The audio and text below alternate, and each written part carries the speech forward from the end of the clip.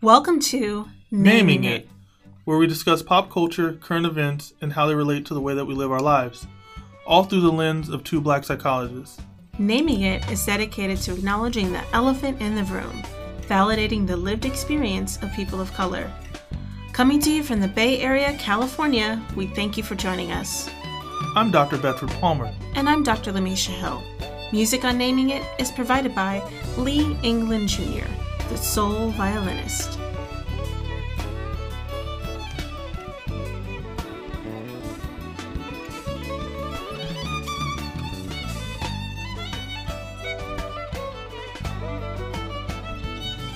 Good morning, evening, afternoon. Yeah. Welcome to Naming It, y'all. Welcome to Naming It, y'all. We are back. Yeah, it's been a while, right? Yeah. I mean, this is the second episode of this new season, but it's the last thing that we put out was like all the way back in July. We went on a little hiatus, but we got back at it. Linked up in New Orleans. Yeah, that was cool. Yeah. What was that? So you all already heard, we didn't do a lot of commentary on it, but you've already heard, hopefully, our live episode in New Orleans where we were at the National Council of Schools and Programs in Professional Psychology. And they had us come out and do a keynote, and we talked about disrupting psychology through social justice and through social media. Yeah. And we also did a plenary, which if you didn't know, because I didn't know what this was at first, a plenary is when you have a workshop or a meeting at a conference, right? And everyone has to attend. So it's not exactly a keynote, but it's kind of right below a keynote. So we have like a keynote and a plenary, and the plenary was an episode. So hopefully y'all enjoyed that episode. That was like real cool for us. It was. What did you think? I thought we had a great time. It was really nice speaking to some other amazing psychologists, getting their perspectives on their identities, how they contribute to the work, and how they uplift, really, and inspire and take care of our next generation of young psychologists. So. Yeah. So I figured we should like do a little quick kind of syllabus for the listeners. I don't know, like telling them what's going on actually with us. So we are trying to we're going to be doing some new stuff. We're trying to bring in some new formats in the ways that we do interviews, the way that we talk about stuff. You should probably be able to expect for Black History Month, we're going to be doing an episode every week. But as we go forward, you can think every 2 weeks or so we're going to have an episode that comes out, and we're looking to do a season that's going to go all the way up into the summer. Yeah. So we're putting it out there. You can hold us to it. We're going to make sure that the needs are met, because you definitely put it out there. So now we got to follow through. Yeah. Okay. That's what I'm about. Well, people were, we had a lot of folks who were sending messages of like, what the hell, Naming It, where y'all at? You know what I'm saying? I think they missed us. I didn't get what the hell. I got, we miss you. No, I definitely got I literally got what the hell, where the hell are y'all at? I got gifts, like people like sending little cartoons of people waiting and stuff. Yeah, no, like, yeah, we got, there's different ways of saying, hey, hello, we still know you, and we appreciate that. Yep. Yeah. So when you were down in New Orleans, to sort of like get into the episode for today and what we're going to talk about, when you were down in New Orleans, you connected with a couple really cool individuals, and one person that you sat down with was, goes by the name of Ashton Berry. Yeah. And she is a hospitality activist. Yeah, it was like, and we talk about this a little bit in the interview, but I was just, it was actually, I think it might have been right after one of our talks or right before. I wanted to get coffee, and I have this thing about, I don't like just regular coffee. I need craft coffee. Y'all. And like, New Orleans is a spot for like craft coffee, y'all. Like, you can't go like 2 blocks without finding like a good coffee shop. So I went down the street just let you don't have to talk smack. Everybody knows I like coffee, okay? So we were going down. I went down the street to a quick coffee shop. I wanted to get some coffee, and there was a sister in there, and I was like, she was like the only sister in there. And I was like, I wonder if she'd be interested in the podcast, because I'm all podcast minded at that time, right? So I just like kind of handed her a card and showed her like, hey, this is our podcast. And then I think she looked us up, and then she was like, hey, do you want to, are you going to be here? You want to come to this activist event, to this community event? And, we weren't going to be there long enough for that. But then talking to her, I found out that she was doing what she's doing as a hospitality activist. And I was like, this seems like a person that namers would want to hear about. Yeah, absolutely. Yeah. And while I was about to get on, sharing with our listeners about Bedford's priorities for coffee early in the morning, even while traveling. Number one. Something very, very awesome came out of it. Something very awesome came out of it. So I cannot. Something very awesome always comes out of it. Good coffee. Ugh. I don't know why you hating. I don't know why you hating. Y'all, I'm like, so can I tell the story from my perspective about Bedford and your coffee? If you want the whole thing. I mean, go ahead. I'm gonna tell it from my perspective. Okay. So listeners, so neighbors, we're down in New Orleans on business. We're on business, so I'm trying to be on time. Wait, naming it ain't business? But we were there Self-care on official business. So let me tell it from my perspective. Okay. Let me tell it from my perspective. Go ahead. So we're down there on business, and I'm trying to be on time. I'm sitting up there. Was I late? Can let me tell it from my perspective. Yeah, please, go ahead. Please stop interrupting. Drag me all you want. I'm not dragging. You are. Okay. Oh, let me just tell it. Okay, let me tell it. Fine. So I'm there. I'm in the building. Everything's getting set up. Here comes the kickoff session. It's the first session. We're supposed to be giving the keynote, and I'm looking around like, okay, I'm sitting in the front row. Like, it's like, church on Sunday in the first pew. I'm sitting up there and I'm thinking, well, where's Bedford at? And then I'm texting. And then I'm looking. Then I'm texting. Okay, well, the welcome is going on. And Bedford is in the building. He is there. However, he had to get his coffee. And this was 2 days in a row of Lamisha being anxious. And the next day we were supposed to meet up, right? We were going to connect right before the session, before the plenary, before the live episode. And even in that, Bedford, I'm like, where are you at? He's like, oh, I'm going to go get coffee. And I'm thinking in my mind, I should have known better. In my mind, I'm thinking, oh, you're just downstairs getting coffee. No, Bedford's like, probably near the French Quarter, exploring the city of New Orleans, getting the best coffee in the world. It's like, Lamisha, no, not just yet. Lamisha, would you like to join me? And I'm thinking, oh, you're just downstairs. This man is like 3 blocks away. Yes, you were. See, look at you now. And then it's like, then we got like 15 minutes. I'm trying to be on time. And you're over here exploring the cities of New Orleans. Because you're not saying the truth. Getting your lovely coffee. Don't listen to her. And he didn't even offer to bring me none back. You're not saying the truth. Maybe I'm a little mad that you didn't even offer. You're like, yeah, just come meet me. I got my heels on. It's kind of drizzly out. I need some space, because you are not like giving factual information. You're putting out fake news right now. I disagree. My perspective. No, because your perspective versus what actually physically happened. So that's my experience.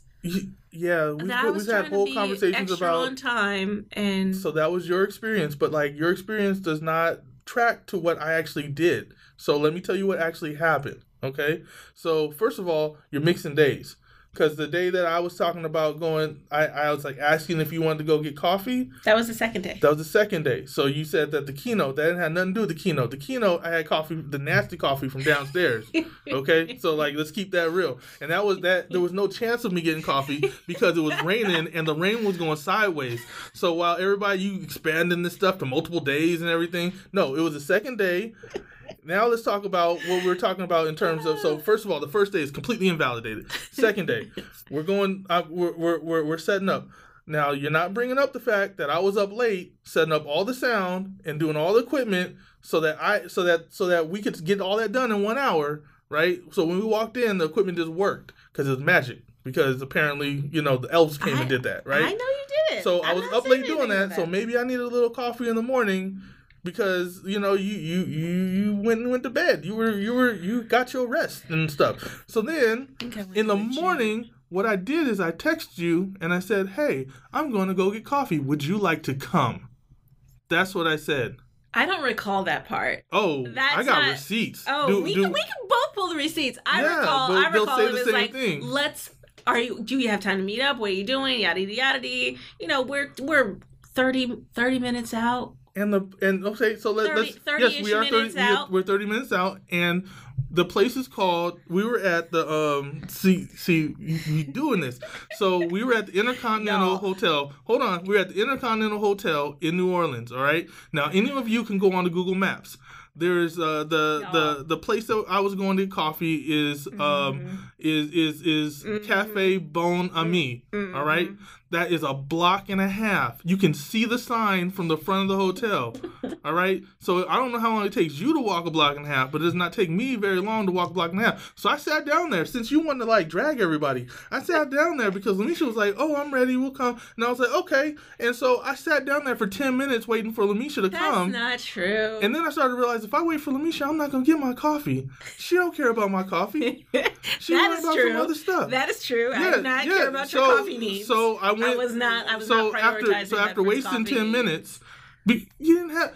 After wasting 10 minutes, I went down and got my own damn coffee, and I also ended up meeting a nice person to have an interview with. So it was all kismet. Then I came back and we ran the thing. So what's the problem? You mad at my coffee when you need to be worried about your own stuff, man. I'm taking care of my own stuff. We just have different priorities. We're different. We're two different people. Did everything happen the way it was supposed to happen? Everything happened wonderfully. So why are you trying to drag me over some coffee? I'm not dragging you. You know what? It would have not happened right. If I wouldn't have had coffee, I would have been grumpy. I would have been sluggish. I would have had all kinds of problems. So there you go. Yeah. So I don't know if the coffee helps. Now you're gonna talk about my body now? You know my internal workings and stuff? I didn't say that. I said the grumpy. Can I? The mood. Does the coffee help? I'm not. What, are you saying I'm grumpy? You said that if you didn't have coffee, I would have been grumpy. Yes, that's actually like that's what coffee withdrawal. It makes you drunk. It makes you grumpy. Like, did you have coffee today? No, I'm a little grumpy. Yeah. All right. Yeah. See. Point. Can we move on? Point well made. Because I was just trying to introduce. I thought we were just going to introduce Ashton, and now you trying to drag me for my coffee, and I only drink 1 cup a day. I mean, dang. Oh man. I'm sorry to get you worked up. A black man trying to live in the world and get some coffee. I'm not allowed to have good coffee. I understand. If you ever want to know what gift to get Bedford, really good coffee. Yeah, as long as you know what really good coffee is. Because if you think Starbucks is good coffee, don't send me no Starbucks, yo. Anyway, can we move forward, Let's please? move forward. Thank you. Let's move on forward. All right, so... So do you have any shout-ins? Shout-ins? Yeah, I want to do a quick shout-in for... I'm just going to shout in the 2nd annual 44 Days of Blackness at St. Mary's College, California. The work that the committee's been putting in, we're doing it again. We have another big slew of events, and we have a keynote. Bree Newsom is coming. Oh, Bree's coming. Yeah, Bree's coming. You know her like that? No, but that's just so exciting. That's so exciting. Am I gonna get an invite this year? No, last Everybody year. got an invite. Go on the website. But am I gonna get a personal invitation? You're invited to come. Would you like to come? I will check my calendar. Wow. And try to prioritize it. Wow. It's a distance though, Bedford. It's not. It's closer to your house than your work. It is. What that are you is talking true. about? That is true. See, but then getting don't here try to from clean the it up. BART, that's a different story. It's not straight off the. See how she do me, y'all? See how she do me? But I'm excited. I'm gonna help you with that. Oh, thank you. I'm excited that Bree's coming. Yeah. To be with your community. That's really great. Yeah, we're really excited to have her. Yeah, so I think that's an exciting thing that's coming up. Cool. What about you? What's your shout-ins? I'm just gonna give a shout in to the namers who have been reaching out to us in between our absence, requesting our presence. So thank y'all for extending that love. Yeah, we appreciate and your patience. Yeah, and if you're listening to this, so if you're listening to this, then you've already done this. But go tell your friends to make sure to keep subscribed to Naming It, because the way the podcast apps work, there was a bunch of time in between. So if folks were listening, they might not still be getting our stuff kind of popping on their phone because we took too long in between. So we will make a commitment to do better. And we just hope that, you can translate to all the folks who may not have gotten this episode that this came out, and that hopefully it's a nice episode that you want other people to listen to. Yep, absolutely. Right.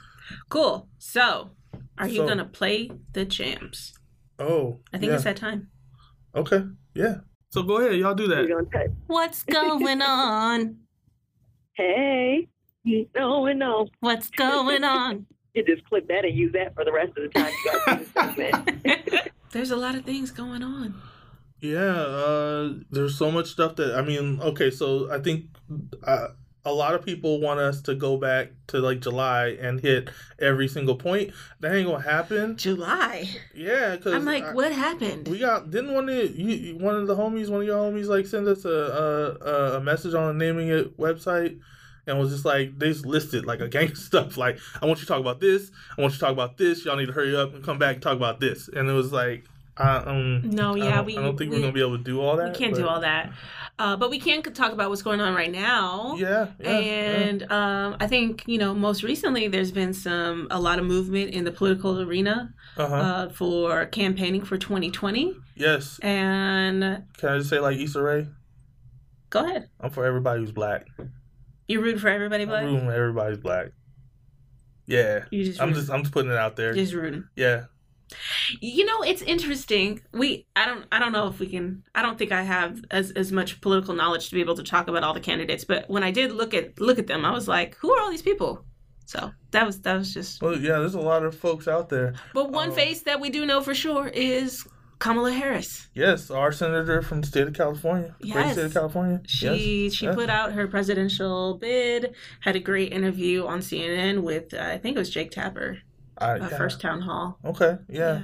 Yes, but she announced at Howard at her alma mater, and she came and did a big rally in Oakland, which, I don't know, were you able to go? No, I didn't even know about it. How you not know about it? I didn't know about it. How you not know about it? I really didn't know about it. The whole city knew about it. How did the whole city? Lamisha didn't know about it. I need you to. I need to stay connected a little bit better. I knew about it. How did you know about it? Like, where? Because everybody told me about it. We were in New Orleans when it was. Because I was like, what? Man, I wanted to be. If it wasn't for the fact that I needed some we were doing, me and my partner, we were doing some self-care stuff and like spending some time together.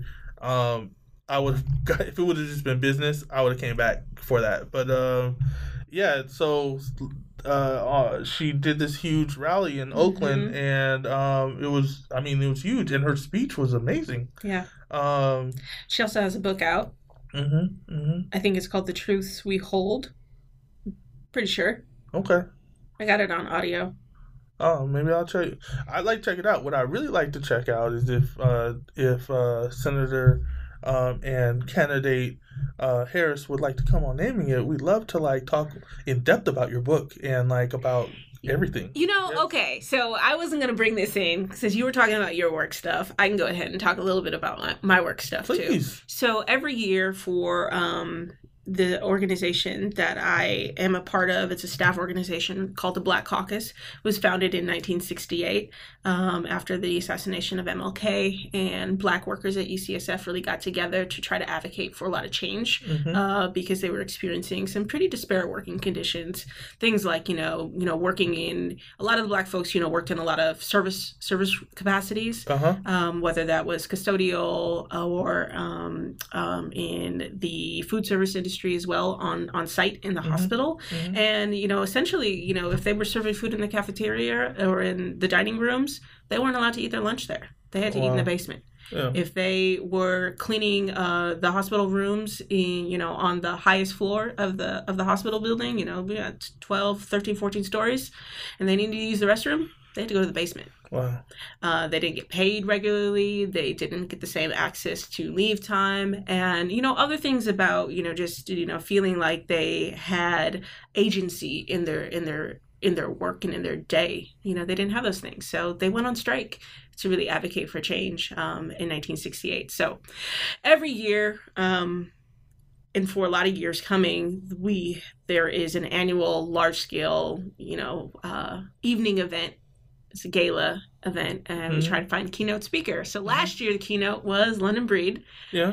Came through, and that was really exciting. It was a big old surprise. Came through at the last minute. Really, really grateful. And this year, even last year, for a couple of years now, we've been trying to get in touch with Kamala Harris. Yeah. And it just has not worked. And I felt like this year we were so close. Yeah. But not quite. No. But that's okay. We have a great keynote. No, we have a great keynote lined up. Yeah. I might talk about that later. Okay. I don't want to spoil it. Yeah. No spoiler alert. Okay. But in terms of Kamala. Yeah. Well, it's like you got to catch people before they hit that meteoric rise. Oh, man. Yeah, But we tried. This is 2 years in the making. Yeah. It's, well, I'm not going to mention the fact that, like, Freud will just, like, bite you in the butt every time, because now I see why you did the whole invite thing, because last year we talked about how you didn't invite me to see London Breed, and you didn't invite me to the gala, and you never invite me to the galas, and then we talked about it and all that other stuff, and then we came to, and you tried to flip it on me about the 44 days. And see, now what I can do is I can flip it back, because I've invited you. So what's up? Okay, Bedford. Yeah, you have the invite. Bedford and +1, I will extend an invitation. Oh. I can't guarantee. See, don't even. Nah, I'm good. I don't want your pity invite. No. I don't want your like. I'm gonna tell you on the radio right now, and then as soon as we turn it off, you ain't gonna see. Look, y'all ain't gonna see me at this gala. You have to understand. It's a. Just stop. Just please stop. There's no. It's expensive. Oof. So. What the hell? There's so much implied there. You know what? It's not. I'm good. I don't want to go to your gala. I'll go and I will plan my own gala. Thank you very much. All right. So I don't know all of the details for Kamala's presidential campaign and what her platform is she's running on and all those things, but I just know that she put it out there and she's getting a lot of interesting feedback. And I think this gets into the conversation about, I think a lot of people had a lot of strong reactions about Hillary not winning. And what was that about? Was that about gender? Was that about race? Was it what was there, in the post-Obama kind of section? Mm-hmm. And it's really interesting. I think we've talked about this, but the way that white women are portrayed in politics, and that being very different from how Black women are perceived in politics. And I'm framing it that way because I think I wonder about some of those intersections around identity.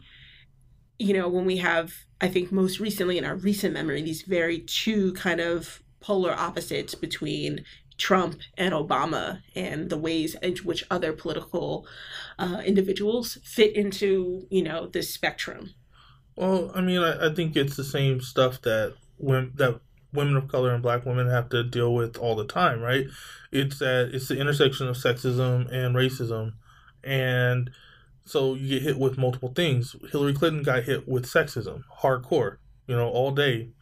But I mean, I noticed when Kamala Harris came out, it was immediate. It was just like a nasty outcry that, like, people actually wailed at the idea of her being out there in a way that, I mean, people have been making really, actually, reasonable claims about her record in terms of being a prosecutor. And, if you listen to Naming, you know how we feel about police violence and about corruption, and we're not about it. Here's the thing, though. If you're talking about any of these politicians who are running for president, they all got dirt. You know what I'm saying? And there's a specific kind of vitriol that comes out, particularly for Black people and particularly for women, and then way specifically for Black women. And I saw stuff like, there's a comedian, I'm not going to name him, I don't feel like, I'm not trying to, subtweet this guy, but like, he did this really, like, this yelly, angry thing about like her record and talking about check that out and all this other stuff. I ain't never seen this dude do anything about Trump. I ain't never seen him talk about McCaskill or I don't know. Like he hasn't talked about the conservative folks. He hasn't talked about other people. But when this biracial black woman goes and puts her name out there, suddenly he has something to say. And I noticed that with a lot of people. They just have all this stuff to say. And I'm like, yo, like, yeah, there's some stuff. But if you read deeper into her record, one, as a senator, she's the most progressive senator. She has the most progressive voting record right now.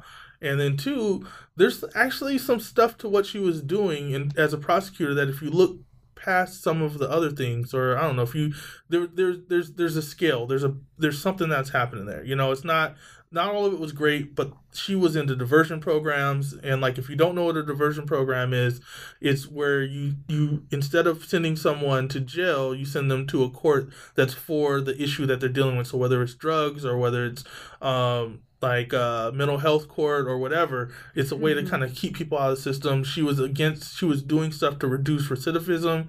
So I mean, yeah, she was a prosecutor. She did things that prosecutors do, but she was also a prosecutor who did things that prosecutors don't always advocate for. So, I mean, you got to make your own decisions about that, but the way that people came up against her was just ugly in a way that the only thing that makes sense to me when things don't make sense is what we said. If you're messing with a woman and it doesn't make sense why you're being so mean, it's probably because of sexism. If you're messing with a black person and it doesn't make sense why you hate them so much, it's because racism. Right. That's my thought. Yeah, so we'll see how it progresses and how it shapes up. And other people have already commented about essentially the ways in which political parties can dilute their reach in terms of their audience and the voters that they're trying to target, because there's too many kind of hats in the ring essentially, and a lot of things get split and different perspectives. But we'll see how things kind of move and how they progress. Because, I mean, and maybe it's just me, but I know half them people. Well, this is one thing. If I could just say this one last thing about it. For folks out there, I'm just going to ask you to do this. Look at when you start thinking about who you're supporting and how you're supporting them, and you give criticisms and whatnot, pay attention to your criticism. Pay attention to what you're actually saying, and then match that to what other people are actually saying.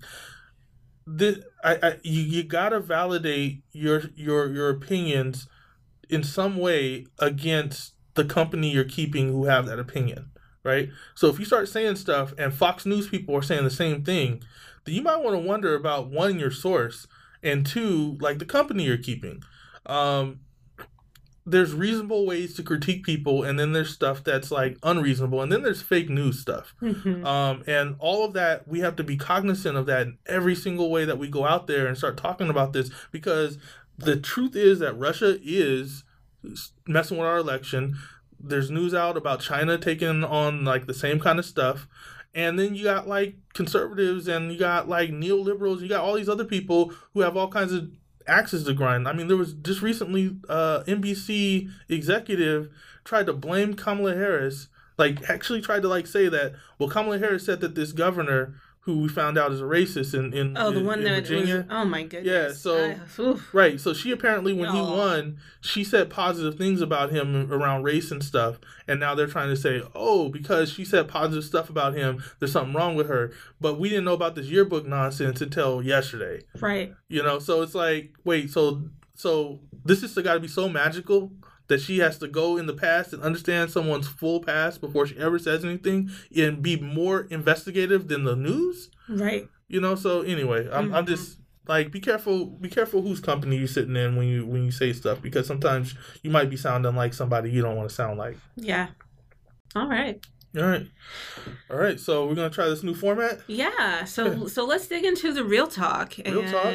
On this episode of Real Talk, Bedford sits down with Ashton Berry in New Orleans. Yes. So Ashton Berry identifies as a hospitality activist. In Bedford, you got a chance to sit down with her and hear her describe some of the work that she's trying to do to raise awareness in the industry, but also bring in some of those perspectives around social justice and diversity and inclusion. Yeah. So you want to hear some of that interview? Yeah. Why don't we start playing it? Okay. Hey, this is Bedford, and we're going to do a really kind of cool Real Talk episode, a Real Talk interview. I'm out here in New Orleans. Y'all know we just did this live show, and I was just going out to get coffee, and I ran into an activist, and we just kind of started talking, and I thought y'all should hear about some of the work that she's doing in the area. And so I'm going to do like we normally do, and I'll introduce you to Ashton Berry and let her tell you about herself. Hi, I'm Ashton Berry, originally from Chicago, Illinois. I now live in New Orleans. I am a food and beverage activist. I work in the hospitality industry as a beverage consultant and an operational consultant. I basically help restaurants open or reimagine the work that they do. And I also do a lot of activist work within the hospitality sector. I focus on conversations about intersectionality, implicit bias, how communication patterns affect spaces, inclusivity, and safety. That's really cool stuff, and I definitely resonate with it because it's a lot of the similar work that I do in my everyday job as a diversity and inclusion kind of expert in higher education. Yeah, I mean, I didn't actually know that. I didn't have a consciousness of hospitality workers having kind of a specific activist arm, you know what I mean? Mm-hmm. And so when she started going and started talking about kind of what she was doing, it was really, really interesting. You want to hear some of that? Yeah. Okay. All right, thank you.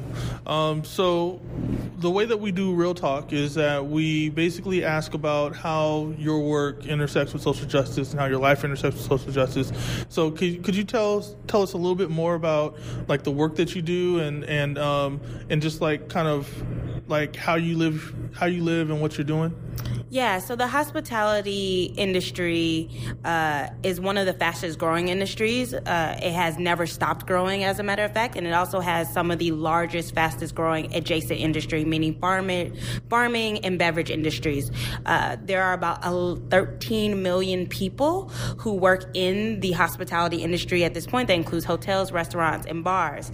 While it may not seem as this is an area that needs a tons of social justice, it actually is, because the hospitality industry is one of the few last industries where you don't need credentials in order to be a part of it, meaning people can start at entry level and then climb into leadership and other positions. It's also one of the few industries where people can make or attempt to make a basic living wage from tips. And that definitely depends on what type of sector you're working in. I want to say that corporate chains versus fast food chains versus full dining service restaurants are all a little bit different. I'll operate a little bit differently. I got into the business. I've been in the business pretty much since I was 16 years old. The work that I do is really focused on helping marginalized identities, whether it be people of color, women, immigrants, whoever it may be, kind of gain access to those leadership positions, and also educate people in leadership on why they need to be more inclusive of people who are entering in from these positions. If you don't know, women and women of color specifically make up most of the people in entry-level positions within the hospitality industry. The second group is going to be people of color in general. And that even expands when we start talking about the farming industry in terms of entry-level, and then expands when we start talking about fast food and other kind of chains. Yeah, so I mean, there was a lot of insights there that I had never thought about, like this idea that the food industry is a space where you can kind of work your way up, and it's one of the only places you can do that. Because, I mean, you can't do that. I mean, it's almost impossible to get a job now, probably outside of hospitality, without having some sort of degree. I mean, outside of like doing kind of like delivery work or factory work or some other kinds of services. So, I mean, there's probably other industries that are kind of adjacent. But when you think about and you listen to some of the narratives of people who are successful, a lot of them talk about working their way up from, you know, working tables to being chefs or sous chefs or whatever. Like, yeah. You know? And the thing that she mentioned that I would have never known is she talked about farming as an adjacent industry to hospitality. Yeah. I would have never paired those things together. Right. Yeah. So it's I can see like a line of social justice that goes with this idea of, you know, if you don't have any resources and you need to start making money, and this is a route, you know, this is a route to being able to kind of take care of yourself. But I wonder, like, what are some of the barriers, right? Like, what are some of the things that get in the way of that? Yeah. Why do I do this work? I do this work really not by choice, but because it's kind of a necessity.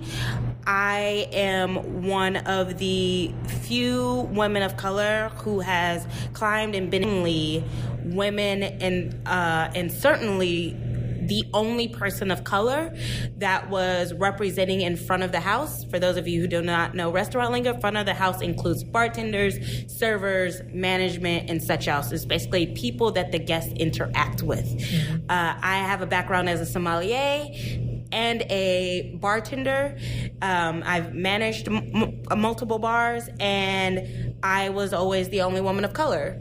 And then when I started taking on management positions, again, I would generally be the only person of color and deaf or the only woman. So this work came out of necessity because if I want to see a change in terms of the space and who are my peers, it requires me to do this work in order to make sure more people get opportunities and that them getting the opportunity isn't negated by people's implicit biases, which is a huge thing in our industry. Right. So Ashton just mentioned implicit bias, and implicit bias or unconscious bias, those terms can be interchangeable, is essentially, you know, defined as thoughts or attitudes and behaviors that really mirror social stereotypes and that kind of come up automatically without folks' awareness, and it can really impact the ways in which they interact with people, the ways in which they are thinking or not thinking about folks in different spaces. And depending on, you know, how it shows up, it could show up in a simple way of how we treat people differently. You know, she's talking about hospitality industry, so how someone might be received or greeted or not greeted based on how you assume that somebody looks based on how they walk into a door. Right. Are they a guest? Are they, you know, there to drop something off? Or I mean, like, I'm wondering, like, kind of, like, what is a host supposed to look like? You know, can every body type and every skin color and every gender be a host or hostess? Or what does it mean to be a bartender? Do you have to have a specific look or come from a specific background? Or, you know, like, I remember when I was a teenager, I worked at McDonald's, and at the McDonald's I was at, the black people and the white people and the Asian people would be at the front doing register stuff, and all the Latin people were in the back cooking, you know, and there wasn't a lot of overlap. You know, so we were like, there was a racialization of like who was supposed to be where, right? Absolutely. So I think that might be. That's exactly, I think, what that Ashton's really getting at, and.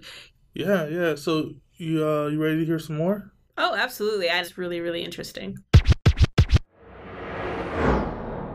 So you've already kind of talked about how you work with marginalized groups and like you're doing this work out there.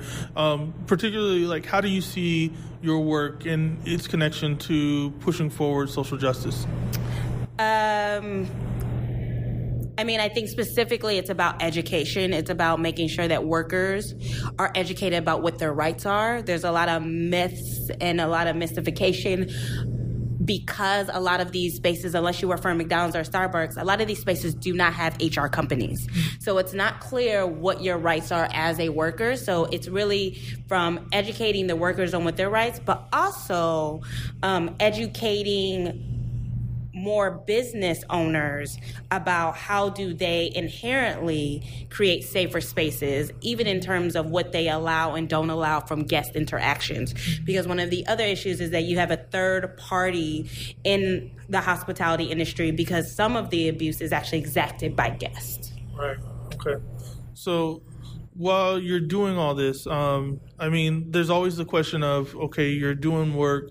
Why would you go to the trouble and the pain and the expense and the risk of taking on a cause of trying to advocate for people? Why not just kind of do your own thing? I guess, one, I don't see it like that. Two, I think that's a very scarcity style of thinking of something. I don't think of helping other people as taking away from me. And I think when we make things oppositional as why would you not do this? Why would you do this because of this?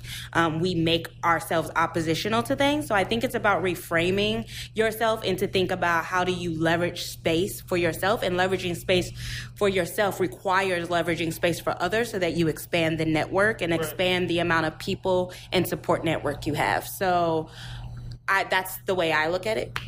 Okay.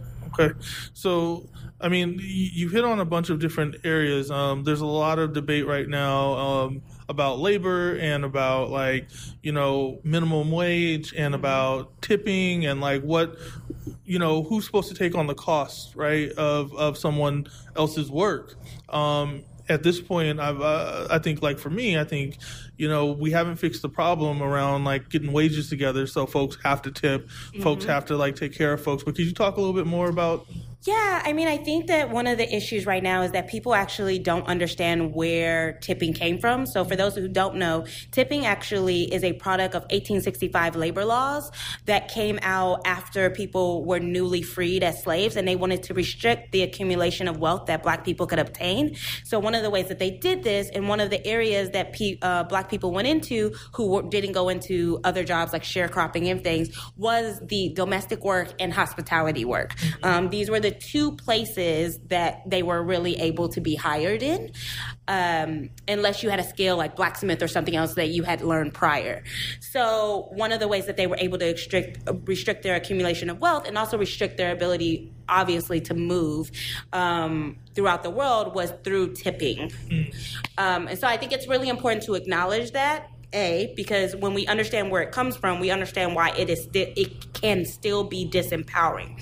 With that said, I think that until we start to classify the different branches of hospitality, trying to do a unanimous what works for wages will never work in this country. Because the fact of the matter is, McDonald's doesn't run like your mom and pop bodega in New York, which is also considered a food service place, which doesn't run like your hotel, who has a bar and a full restaurant, which doesn't run like your white tablecloth place. I have worked in hospitality, like I said, since I was 16 years old, and I make more probably than the average person.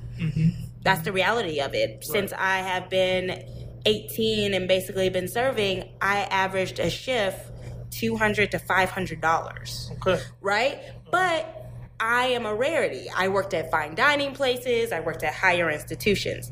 That's not the truth of the matter for someone who works at Applebee's. Specifically a server. And so until we start to make branches of hospitality where we state this is different work than this is, we're going to continue to have this problem. Wow. So there's so much to get into. I just want to start with a piece around tipping and tipping culture, coming from a way to further marginalize and restrict the upward mobility and the ability to generate wealth for newly freed slaves. Right. Yeah. So, I mean, I think the whole idea of someone having optional pay is that's such a ridiculous idea on face that we accept all the time, right? And I think that one of the things that people may or may not be willing to admit is that we're all complacent, especially until you learn. Like, I mean, at this point, yo, I tip every single time. Like, it's like 20% period. Like, but I think a lot of folks come up with this idea that the tipping is connected to how satisfied you are with service, and that could be really problematic for people. Right, absolutely. And going to think about tipping in that sort of like 1900s time and era, right? For someone to be subjected to feeling as though all of their worth is tied to someone acknowledging that they are there and that they are present and that they've done a good job, when we know the level of racism and hatred was just obscene. So it's hard, I think, knowing, when you say, you always tip very well. I try to think of myself as a strong tipper as well, and just not having that full spectrum of thought that historically it was optional for people to grant gratuity, right? It was a gift in that way.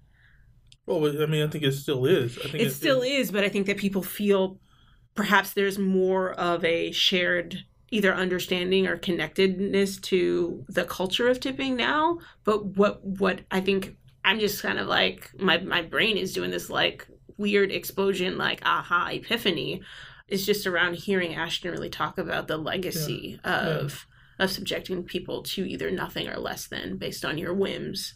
Yeah, but I mean, I think it makes a whole lot of sense, right? I mean, that's a way to discriminate without it. It's a very easy way to make discrimination hard to see, and I think that we see that all the time still. It's in the way that they redlined, it's in the way that loans are meted out in different interest rates. It's the way that, like, you get an extra tax for going to any place where you have to barter, like a jewelry store, or to buy a car, or buy a house, or all these different things where if there's ever any kind of ambiguity, it can skew really negatively for people who are oppressed and really positively for people who aren't, right?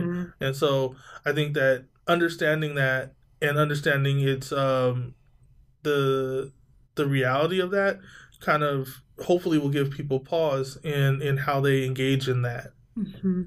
So Bedford, what else did y'all talk about when you were together? All right, let's listen to that.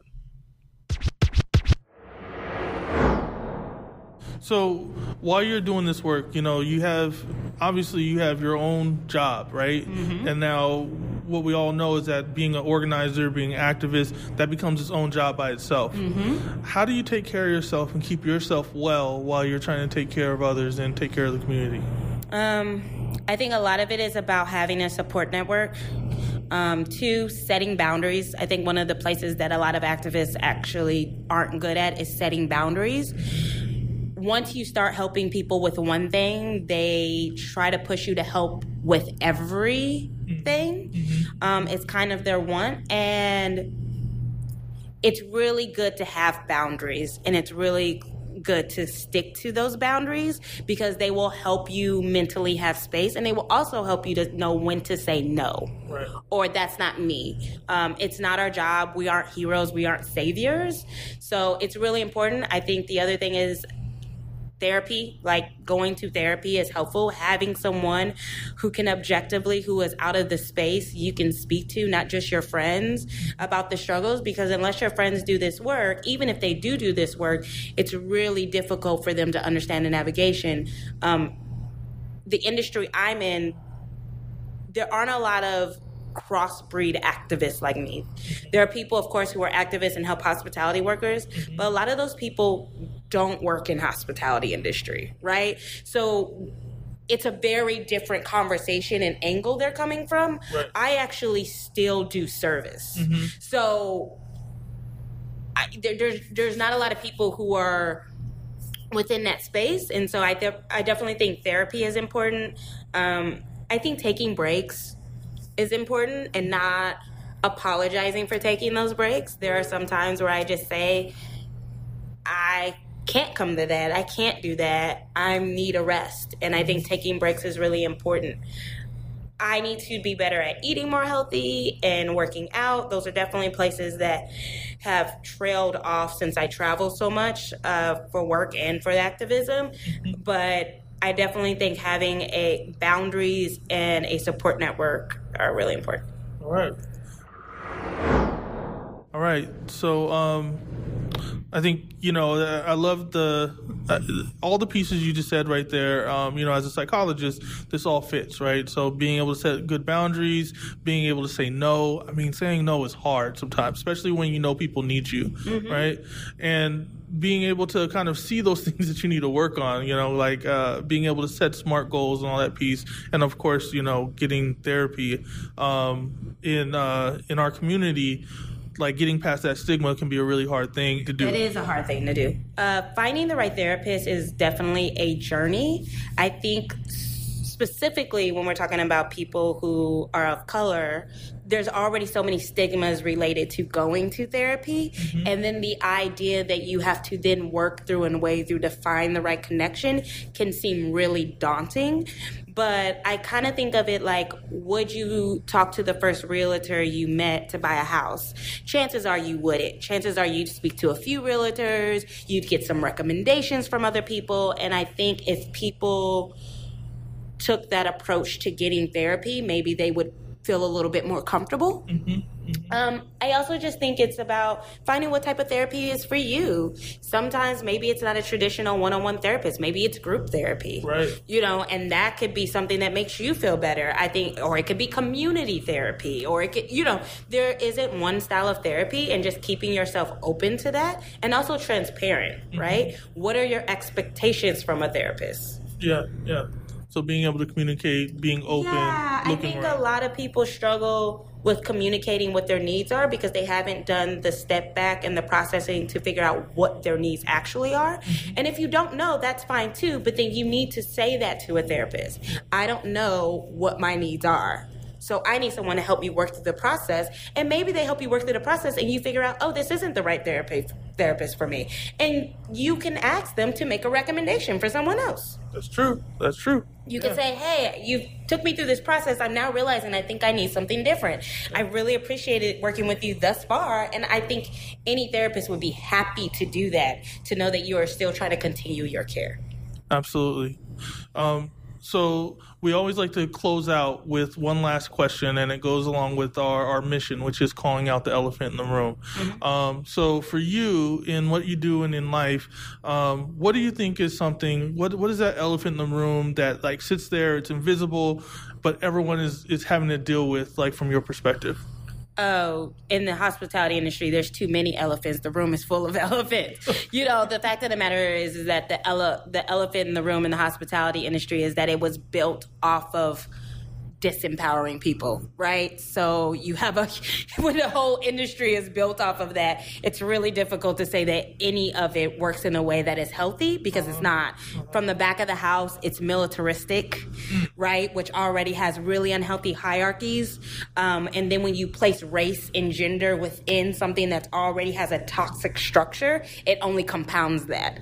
And so what I would say, the biggest elephant in the room right now, though, in the hospitality industry is the performance, right? People performing allyship, performing that they are doing well for their community when that's not actually true. And I think that's being reinforced by the powers that be, or the organizations that, rather than doing their research, are allowing people to use identities as credentials. Which is really dangerous. Yeah, say that again, please. Please say that again. I think the most dangerous thing in the hospitality industry, and I'm sure this goes outside of it, is how the powers that be and the people who are sitting in structures, rather than doing their research, are allowing people to use identities as credentials.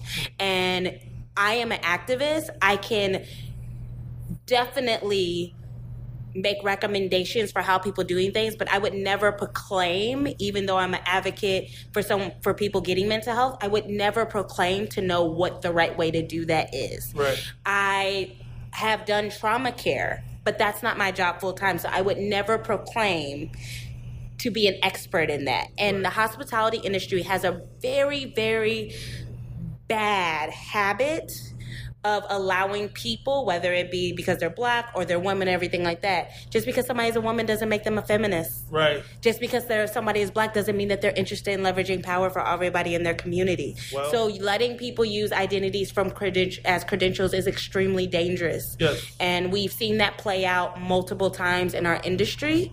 And I think that's the biggest thing. For all of the psychologists listening, I'm currently working on trying to get a mental health fund started for the hospitality industry. But I would also like to say that if the one biggest thing that I struggle with when I'm trying to get people to go into therapy is that hours generally don't work well for people in the hospitality industry. Okay. So psychologists who are willing to just expand their hours or have one day a week where they could have a different set of hours for people who don't have traditional jobs, could really do wonders. Okay. Because there's a whole market of people who could probably afford to have therapy, but it's just such a struggle for their schedule. Well, so what's that schedule like? Give us some times. So having slightly later hours is one thing.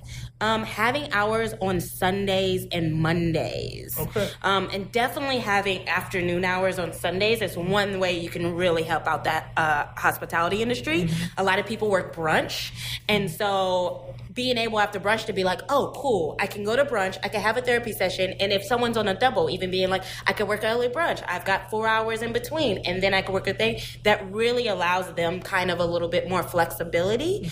But having just slightly later hours, I know that could be a little bit much, but even if it was one day a week where you're like, I offer a 7 o'clock appointment, could do wonders for a lot of people. Okay. So, to the fellow psychologists who are listening, y'all heard it right there. Like, I don't have to tell you, that's a consumer telling you what needs to happen. So, I also, our primary demographic is, the people who listen to us the most are, women of color. And so I'm wondering, since you had a message for the psychologists, you got a message for the sisters too. Oh, yes. For all of the women of color out there, standing your power, trust your intuition. That is that ancestral gift, and just stand in it. But also know that we as women of color, whether we are Black, whether we are Afro-Latina, no matter what we are, Mexican, we have to be better at sponsoring each other in conversations. We have to be better at leveraging space for each other, whether it be in our physical movements or whether it be in our conversations. I think that's the biggest thing. The way that we see men network, the way that we see white men network, is the way we have to be better at networking with each other. Okay. All right. So thank you so much for taking some time with us. Thank you. Can you tell us how we might find you online, or how we should follow you, or all that? Yeah, absolutely. My biggest platform is on Instagram, even though I only have 4,000 followers. And my name is @TheCollect, RESS. So The Collectress. And I have a website that will be fully up at the end of February. But yeah, follow me on Instagram. I do a weekly reading where I kind of talk about themes larger in society, and I explain to everybody how they work in the hospitality industry. All right. Thank you so much. And you have at least 4,001 right now followers, okay? So we'll see. So that was a great interview. Towards the end, Ashton's really getting into a lot of things around wellness, self-care, the importance of psychology. And then we got the mic drop. Yeah. What's the mic drop? I felt like the piece about, identity doesn't make you an expert. Oh, yeah. Yeah. Nor an advocate. No. I mean, I think that speaks to so many spaces, right? And I really like the piece about, because she talked about people doing the research and doing the work, right? So one of the things that I think we've tried to do with the podcast is when we don't know, when we're not the expert, we want to bring that person in. We want them to talk about what's going on. So we're not experts in hospitality activism. We didn't even know about the existence of it prior to talking to Ashton.